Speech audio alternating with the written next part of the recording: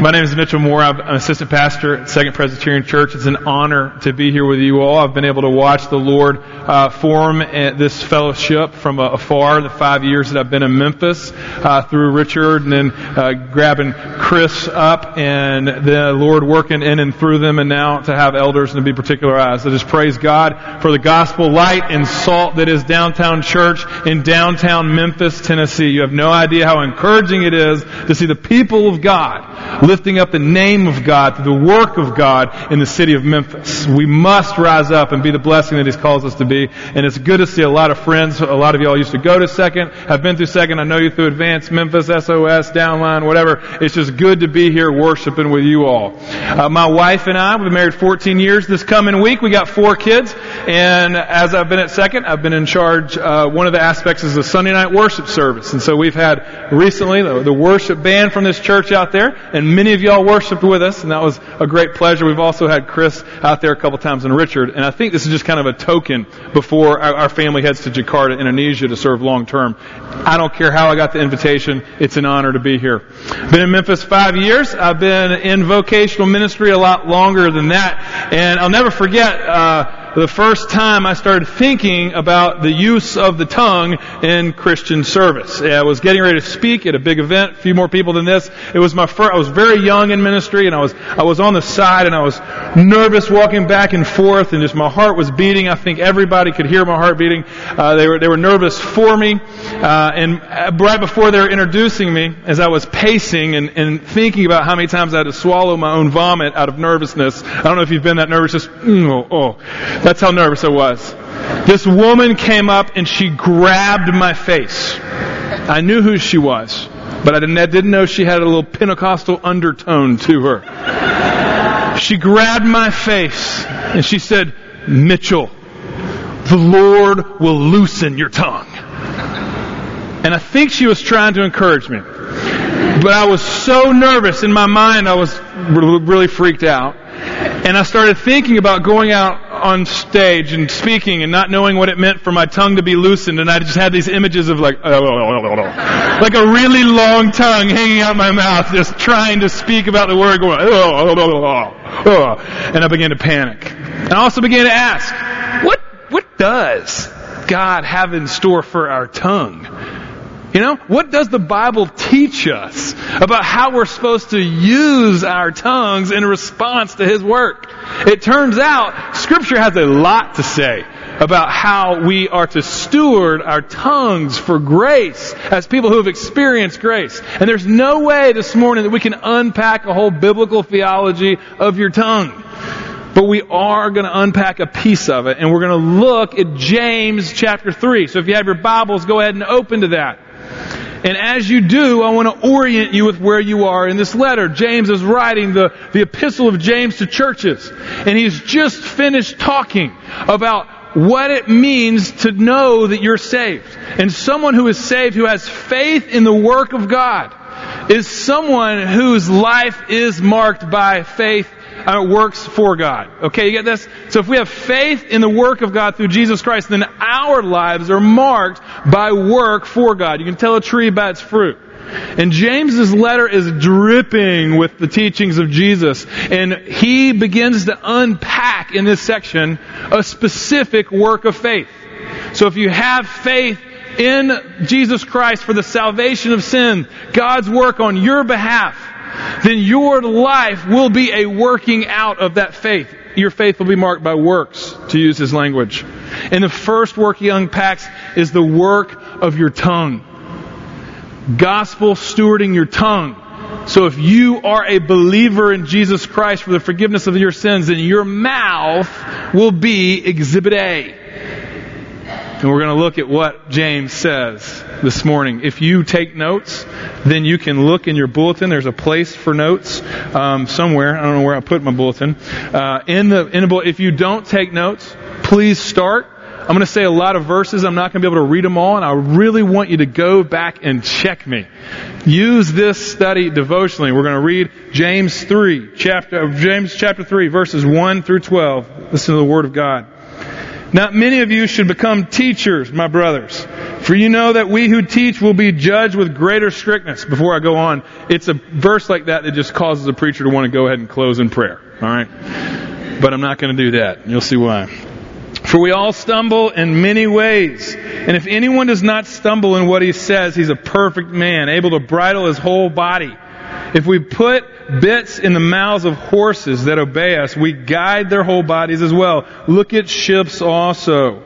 Though they are so large and are driven by strong winds, they are guided by a very small rudder wherever the will of the pilot directs. So also the tongue is a small member, yet it boasts of great things. How great a forest is ablaze by such a small fire. And the tongue is a fire, a world of unrighteousness. The tongue is set among our members, staining the whole body, setting on fire the entire course of life, and set on fire by hell. For every kind of beast and bird and reptile and sea creature can be tamed and has been tamed by mankind, but no human being can tame the tongue. It's a restless evil full of deadly poison. With it we bless our Lord and Father, and with it we curse people who are made in the likeness of God. From the same mouth comes blessing and cursing. My brothers and sisters, these things ought not to be so. Does a spring pour forth from the same opening both fresh and salt water? Can a fig tree, my brothers, bear olives, or a grapevine produce figs? Neither can a salt pond yield fresh water. Before we unpack the word of the Lord, will you go to the Lord of the word with me and ask for His blessing? Let's pray.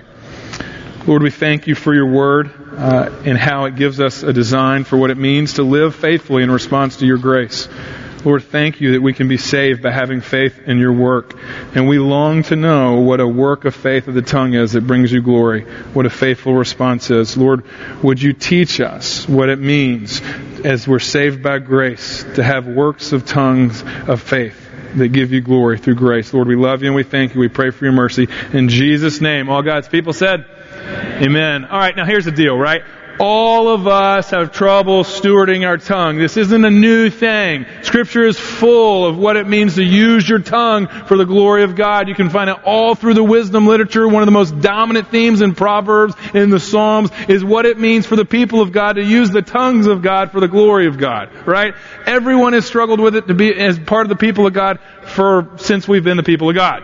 And James wants to help us understand that as people who have been saved by the work of God, His grace, we need to have tongues that are used to speak His grace, that are actually stewarded for the glory of God. We're going to see 2 points this morning. That's it. The first point, verses 1 through 8, is this: that our small tongue plays a really big role. Our small tongue plays a really big role. And here's where we see it. Verses 1 and 2. Our small tongue plays a big enough role to be judged. Did you see what those verses said? If you're a teacher, don't teach. He actually discourages you from teaching. I know we got a lot of teachers in here. We need more teachers in the city of Memphis. We need more teachers in the churches in Memphis. But the first thing he says when unpacking a work of grace is like, yeah, you don't want to teach. You know why you don't want to teach? Because you're going to be judged by how you use your tongue. And on the one hand, teachers talk a whole lot, right? So the proportion of opportunities that you receive judgment is increased because your words are increased because you talk a lot. You're a teacher. Some teachers talk more than others. Right? But not only that, because Scripture says that the use of our tongue carries such a weight, then you want to make sure that you're discerning correctly the call that God has on your life. If you're going to teach, you're going to be judged. And not only that, if you look at the grammar of this passage, everybody that speaks at all will be judged. There's a greater weight on teachers. So be warned. And James isn't pulling something new here. If we were to look back in the Gospel of Matthew and look at chapter 12, verse 36 and 37, write that down. I'm not going to read it. You need to check it later. Jesus says in Matthew 12, 36 and 37, that every word we speak will be judged when we get before the throne of heaven. There will be no careless word that isn't accounted for. The tongue is a small part of our body, but it carries a big role, big enough to be judged. I wonder if you realize the weight of that role when you're talking bad about somebody when you don't think they can hear. I wonder if you realize the weight of that role when we don't keep confidentiality, when someone shares something with you and you turn and just share it because information is capital in our culture. I wonder if we realize the weight of judgment that's going to be on our tongues and how we use our tongues when we say things that are not fully true, just to boast and make ourselves look a little better. And when you teach, that can happen a lot. The tongue's a small part of the body, but it plays a big role, big enough to be judged. It's verses 1 and 2. Verses 3 through 6, it's big enough to guide and big enough to destroy. The images that James uses, big enough to guide, he uses a boat. In our world that we live in now, our economy is, the backbone of our economy are cargo ships. I don't know if you've been to a port in Charleston, been to a port in New Orleans, if you've been to a port in Los Angeles. I was in Jakarta last week, Jakarta, Indonesia, a major port for a route that runs from India to China and all down to Australia, all through that part of the world. And you know what happens if boats can't get where they're supposed to go? Then the whole backbone of our economy globally would be crushed. Ships play an important role now. We see many of them coming up and down the Mississippi River, being a part of the backbone of our economy in the United States. Back in James's time, there was actually a rudder, a small part of the ship that guided the boat. It didn't matter how strong the wind was or where the passengers wanted to go. What determined where the ship went was the captain and how he steered that little bitty rudder. And while technology has changed a little bit, we don't have rudders, the implication is the same. And he's saying that in the church, if we don't understand how to use our tongues, a little tongue that is just one little part of the body can break down the whole kingdom economy that's in the church. If boats stopped working now, our global economy would shut down. It would drastically. And if we don't learn how to use our tongues properly, then the kingdom economy of love, the kingdom economy of grace and of mercy, the backbone of who we are, will be crushed. It's a small piece, but it's big enough. It's big enough to guide, and it's big enough to destroy. The next image that he uses is that of fire. Just as a small spark starts a big fire, so we need to realize not only the blessing of furthering the kingdom economy that can happen, but also the burden, thank you very much, that can come from the destruction from our tongues. We had a bonfire for our young adult ministry on Friday night, when there was I trusted one guy to build a fire. It had rained that morning, and he had built a stack of logs taller than me, and he didn't cover them with water. And I was worried, there's about 70 of us out there, when he pulled just a lighter out, right, on wet wood. And it wouldn't light. And so what he did was he lit a stick on the side. And I was thinking to myself, not to correct him in front of everybody, but I was like, this ain't gonna work. You know? But when he got that little stick lit, a little fire, he put it in the middle. It was like, the bonfire was like Texas A&M, man. It just exploded from this little bitty spark. I was like, how did you do that? He was like, I put 5 gallons of diesel on it. I was like, well done. I was so worried that this guy was going to be shamed by everybody, and he was like the hero, like the man's man, right? Just fire I make, yes. But it all came from this little bitty spark. This little bitty fire. And James is saying that your tongue has that same capacity. It's big enough to destroy people. You've seen parents dress down their kids, not using their tongues to bless, but to burden, to destroy, to tear down, to verbally abuse. And you see the devastation that comes in people's lives. You see how politicians lie. They use their tongue. A small spark deceives. And the whole fabric of our culture is ripped apart because of the little spark of a lie that comes from people that we should be able to trust with leading our culture, but we can't. More often than not. Sometimes we can. That wasn't a blanket statement against politicians. Don't tweet out Mitchell is anti-government. Please don't do that. All right? I'm just saying that the small lies that come from politicians can lead to huge corruption. Our tongue is a small part of our body, but it's big enough. It's big enough to give direction. It's also big enough to destroy. It's big enough to be judged. And we see in verse 8, your tongue is big enough to reveal your bigger need.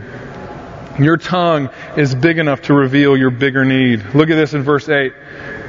No human being can tame the tongue. Okay, can we just step back and understand what James is saying real quick? This is remarkable. He's unpacking what a faithful response to God's faithfulness is.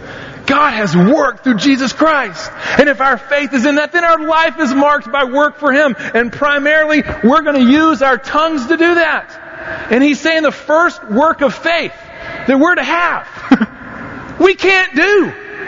Do you understand this? He's saying, look, if you want to have a faithful response to God's work, then tame your tongue. Oh, by the way, you can't tame your tongue. Thanks, James. Appreciate it. What kind of Christianity is this? What kind of faith is this? Give me a moralistic faith, please. Give me a faith where I can at least do something to make happy the person that I'm saying I'm worshiping.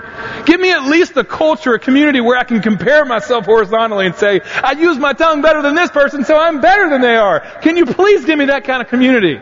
Scripture will have none of it. None of it. Because Scripture isn't concerned at all with you getting glory for your actions. Scripture is concerned primarily with God getting glory for His actions. And when God saves a person, our work in His response has God at the center of it. His strength, His power, His might. And so of course, when we're called to do the work of using our tongue for grace, we see that our small tongue is big enough to give us a picture of our even bigger need. And what is that bigger need? That we cannot serve Jesus without the strength of Jesus and the Holy Spirit. We cannot love others without first being loved. We cannot show mercy with our mouths until we first received mercy from God. I'm reminded of a prophet, Isaiah. Isaiah 6, you may be familiar with his call. Remember my man was in Isaiah 6, he was looking around, boom, heaven opens up. Angels are singing, seraphim are burning. I don't know what that looked like, but it had to be awesome. And what was his first response when he saw a glimpse into heaven? When he saw the finished work and authority of God? Woe unto me, for I am a man of unclean lips. And what happened? A seraphim grabbed a coal from the altar of God, where atonement is made for His people. And it took that atonement and it placed it on the lips of Isaiah. And he says, your sins have been atoned for. And what does Isaiah do? He goes on to speak the word of God to the people of God for the glory of God. And until we understand how our little tongues reveal a bigger need that we have, we'll never be able to tame our tongues. The Bible never says, you want to glorify God? Just try harder. Sure, we need to try in our sanctification, but we can't be founded on self-resolve. For instance, to illustrate this, if all of us went out to the Mississippi River after the service and we had a rock skipping contest, anybody here skip a rock real well? Yeah? A few people. I know more than that can. Skipping a rock across the water. Now, it's probably true that Mike Davis can skip a rock further than me on the Mississippi River, but can anyone skip a rock all the way across the river? No. What happens to a rock? It skips along the water, it looks beautiful for a while, and then it sinks. That's what happens when we try to respond to God's grace in our own strength. We look good for a while, but self-resolve eventually will put you on the bottom. If we want to steward our tongue well, we've got to understand what James is saying. You can't do it. You need the grace of God. You need the power of God. You need the mercy of God. You need the forgiveness of God. You need the power of God that is the gospel for all who believe. That's the first thing we see in the first 8 verses, is that our small tongues play a big role, big enough to be judged, big enough to guide and destroy, and big enough to reveal even our bigger need. Secondly, the last point, 9 through 12, we see that our small tongues will bless or they'll burden. They'll beautify or they're going to badger. I was in Jakarta, like I said, last week for a few days. And when you're transitioning into a new culture, the last thing you want to do is offend people, right? So our family's going over there, and we're going to serve as long-term missionaries in the largest Muslim populated country in the world, with more percentage of unreached people groups than any other country in the world. There's people that have never heard about Jesus savingly, and we want to go and be a vehicle for that. We've actually been invited by Indonesians. We're responding to their requests, and we're excited about it. So I was over there trying to show them honor, learning from them, and they fed me this awesome meal. I don't know the name of it. I can't pronounce it. I really can't even describe it to you. It was a veritable hodgepodge of spices and sauces and meates and rices. Okay, I don't know what I was eating, but it was good. And I was eating it because they gave it to me, right? And I saw these things on the side of the plate. That was a good meal. I saw these things on the side of the plate about this big. They were green. I thought they were green beans. I am sitting with Indonesians and say, I'm going to try these little bitty green beans. Turns out they weren't green beans. Turns out they were peppers. So I put 2 of them in one bite, and I was like, hey, all right. Steam coming out. Honestly, I started drinking everyone's water on the table, totally indiscriminately. I've been known to be a little bit dramatic. And it was coming out, and this man at a table next to us just leans over, not even part of the conversation. He was like, sir, are you going to be okay? I was like, can I have your water? And this beautiful meal that was beautiful people was totally ruined because my face was on fire. And I was talking to my wife on Viber about 4 hours later, telling her about this, and my face was still burning. And she was just laughing on the other end of the phone. And I was like, it's not funny. And I had to gut it out, that meal, and later. But what we see is in this last point that our tongues, they can bless or they can burden. And they're small. And what James has in mind in this last section is really from the words of Jesus in Matthew 7. If you're taking notes, Matthew 7, 20 through 23. When Jesus is talking about what comes out of our mouths is an overflow of our hearts. He mentions deceit that comes out, bribery that comes out, wickedness that comes out of our mouths, coveting, pride, foolishness. And James, in line with other church fathers and apostles like Paul, is saying that what comes out of your mouth is a reflection of your heart, and it needs to bless. That is why the stewardship of our tongue must come from redemption, because Ezekiel reminds us twice that when we're saved by God, we have the heart of God put in us, the heart of stone turned to a heart of flesh, and His Spirit that's put in us. And what is being saying here, what James is saying here, is what Paul says in Ephesians 4:29. He says, "Let no unwholesome talk, no corrupting talk come out of your mouth, but only that which is uplifting to the moment."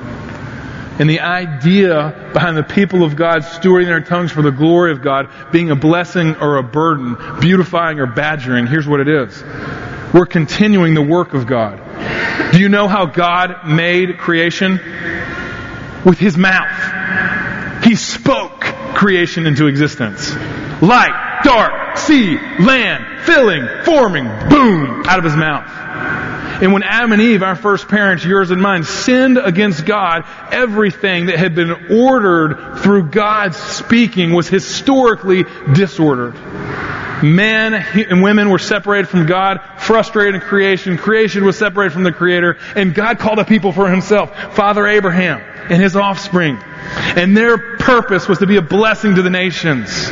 And people who have been saved by the grace of God execute the work of God by continuing it through speaking for God. And as God spoke creation into existence, so His church speaks recreation.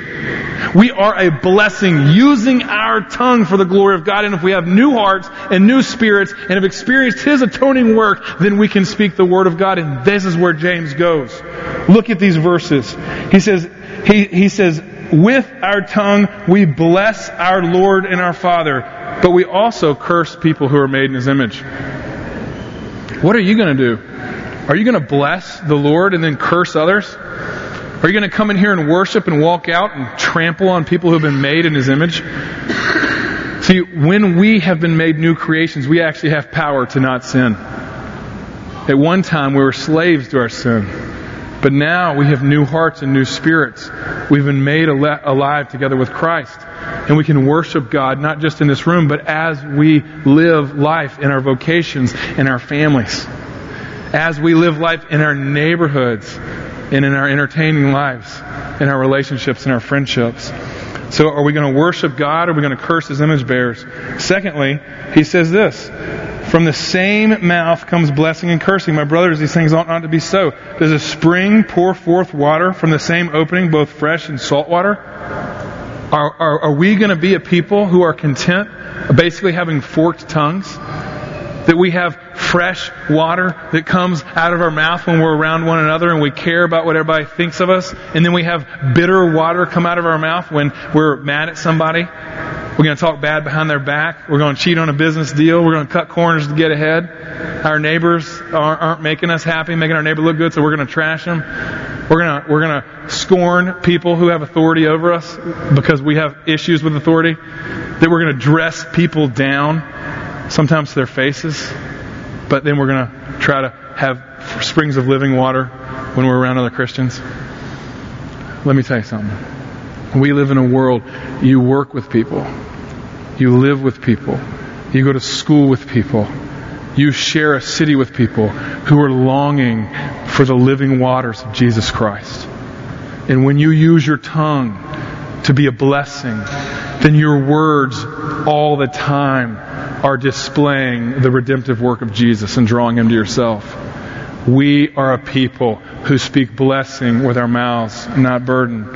Finally, the question, what will come from your heart? This is where he ends. Can a fig tree, my brothers, bear olives, or a grapevine produce fig trees? Neither can a salt pond yield fresh water. Here's the deal. How you use your tongue will reveal whether or not you really have saving faith in Jesus Christ. Jesus said it in Matthew 7. You can tell a tree by its fruit. You're not going to go to a pear tree and find apples. You're not going to go to a watermelon vine and find pineapple. You're not going to go over to Witten Farms and go to a tomato place and find cucumbers on there. You're not going to go to an olive tree and find figs. You're not going to see a Christian who has truly been saved by the grace of God, not using their tongue for the glory of God. In the same way that we look at people who are angry and hateful, and when they come to know Jesus, we say, look, your hands are not for hitting. Your hands are for holding and for serving and for loving. They have a different purpose now that you're a Christian. So our tongues.